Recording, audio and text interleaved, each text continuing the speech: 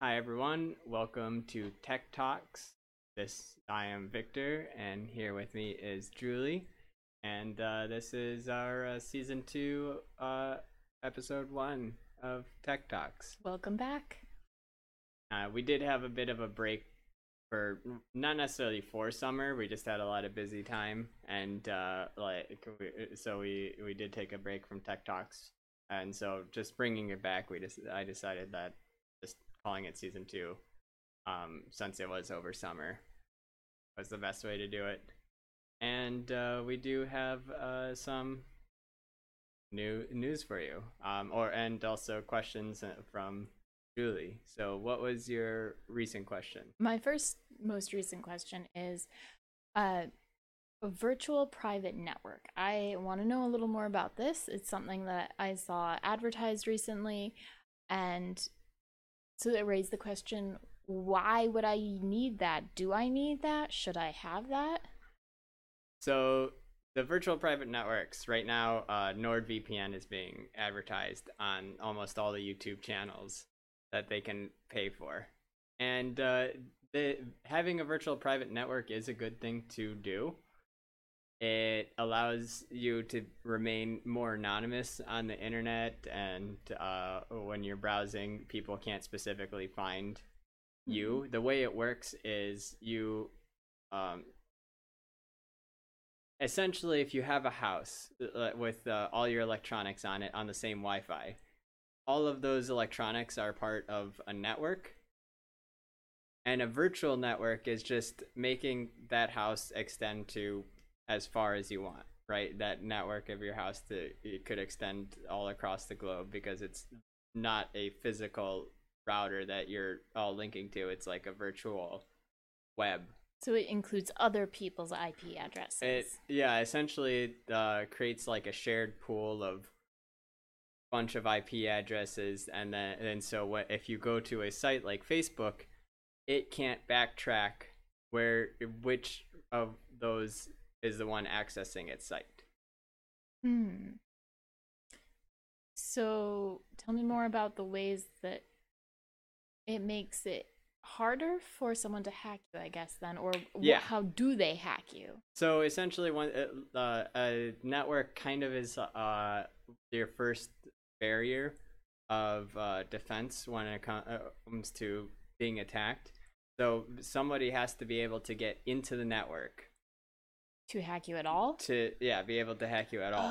Oh, so if you have this, then you wouldn't even need a firewall and other protections? It's still good to have a protection. So you'll have it's essentially an added layer of protection.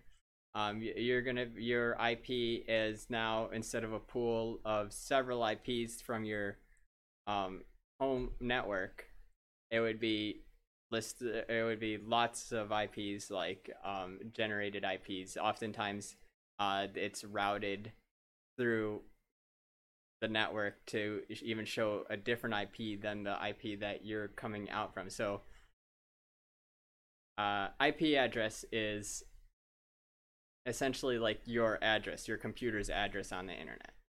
Okay, yeah. And when you are on your own network, your network gives your computer an address. Each device on your network has an Each address. your device has on your network has an address.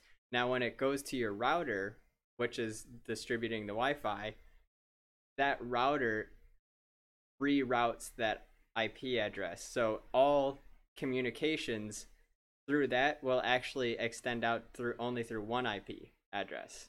And it's going to be Hmm. different than the one that's coming from your computer or any device. It's going to have a Hmm. whole different number set. That singular IP address then goes to your modem. Your modem is what connects you to the internet. The modem also changes the IP address. If you have a virtual private network, No, it already has. always? Yeah, so you have what is called your um, internal IP and your external IP. Okay. So if you go That onto your makes computer and you look IP config on the command prompt, anybody that knows what I'm talking about will know what I mean.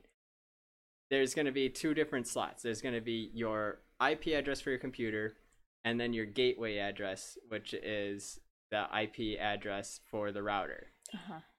And then if you ask Google what is my IP address, you'll get a whole different number. You can ask Google what your IP address is? Yes, you can ask Google what your IP. You just type in what is my IP and it'll tell you. So if you have a VPN, will it still be able to? So what it does is that external IP address, when you route it through a VPN, changes it another time to a different IP. So will Google know it? It will know the very latest IP address that you've had. And that IP address could be somewhere from Bangladesh for all it knows. Oh, because it's changing. So if you because have a it's going VPN. to a network somewhere that's not at your home. Hmm. Because when you use the IP address that comes from your internet company, it still can find out where that IP address is located. Mm-hmm. But if you route it through another virtual private network that the network servers are in like Bangladesh or China or Europe, it might think of you as being in Europe. Oftentimes they'll actually let you choose what country you want to be in so that you can get better service, because if you're going too far away, it takes a while for the websites to come back to you because the websites have to take the same wiring back towards you.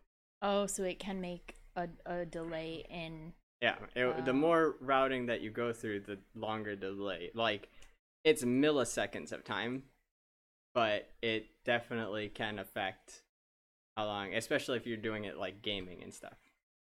Mm. So, having a VPN, added layer of security. It's essentially like having two routers at your house, but one of them, instead of it being at your house, could be somewhere else in the country, and everybody thinks you're over there when you're really over here. And as long as they think you're over there, you're safe because they can't get. I mean, there's still people that are super hackers that can figure it out, that can break through the firewalls and things like that.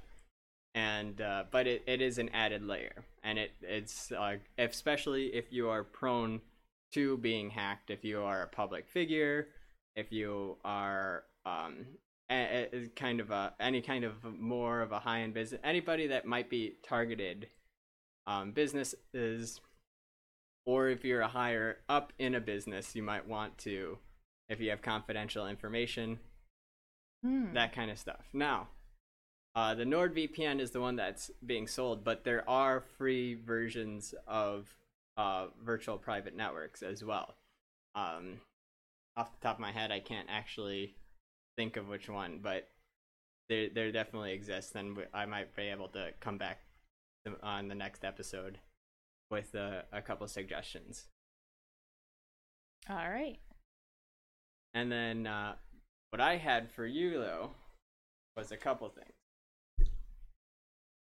First was I found this at the on the article on The Sun.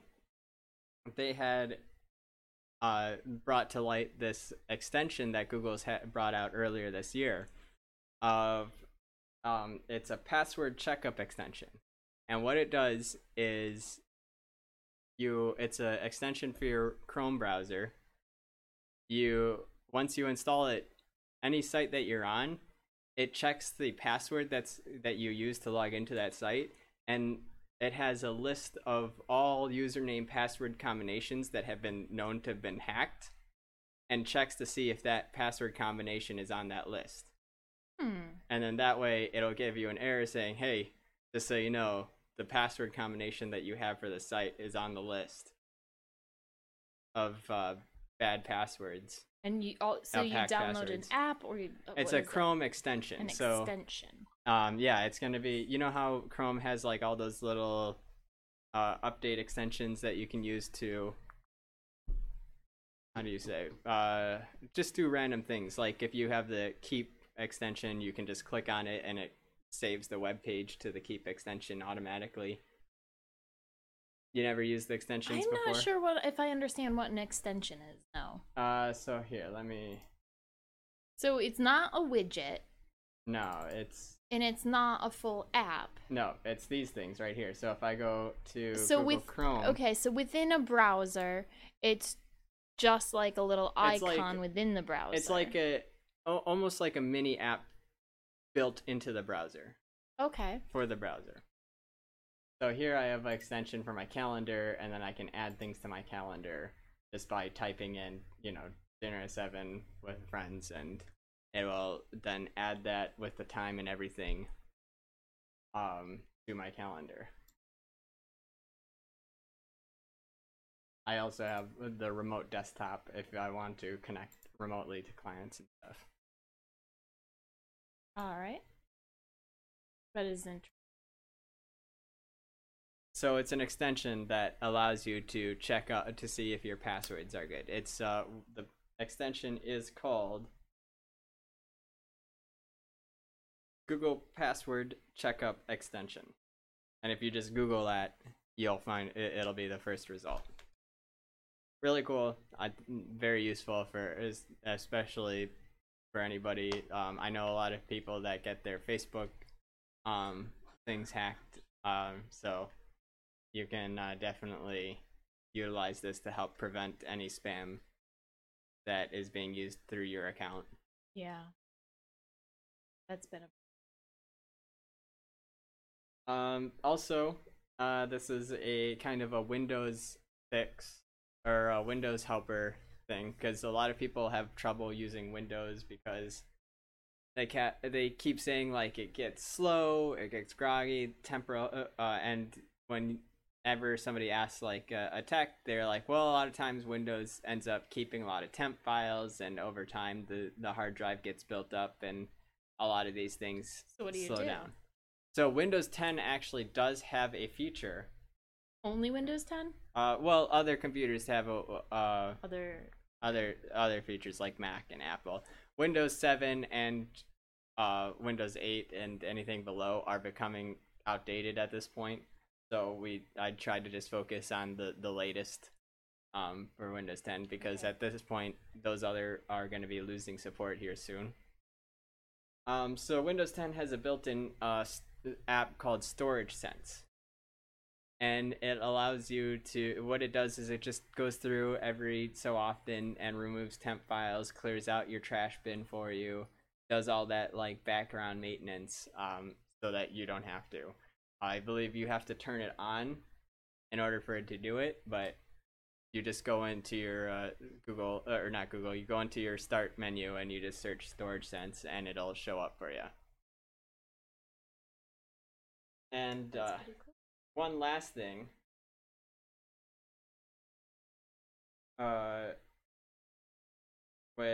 For today, there's actually a few things that I have.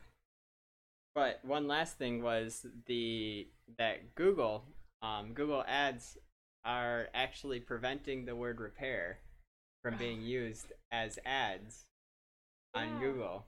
And so they claiming on Google, or the Google side, that it's to prevent the like contractors from having like fake or being like scams, stuff like that.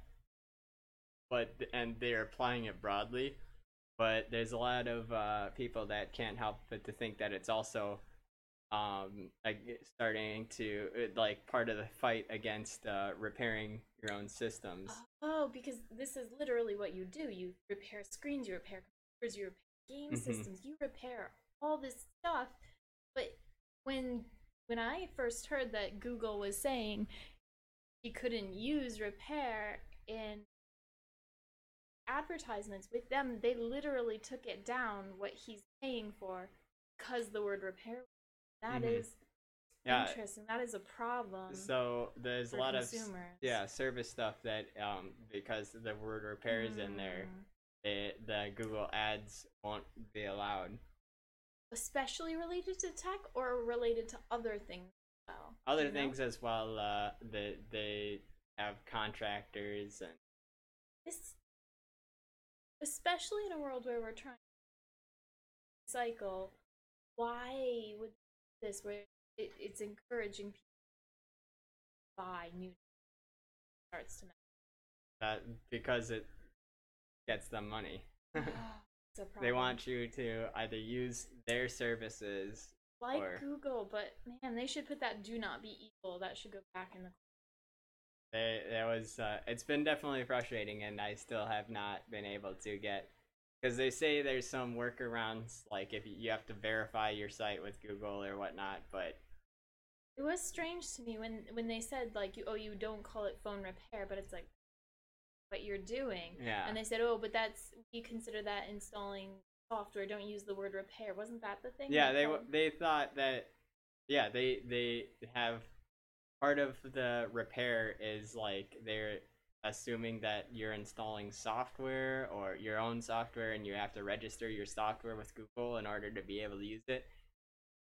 You're not installing any software, and it's frustrating that they won't accept that, because literally. On top of that, this was actually going to be saved for later, but it does kind of coincide with this whole right to repair fight that's happening between the tech companies and third party. Apple has now activated some sort of a feature in their phones where they have married the motherboard and the battery, and and now the motherboard actually checks to see if the battery that is installed is the original battery that was for the motherboard.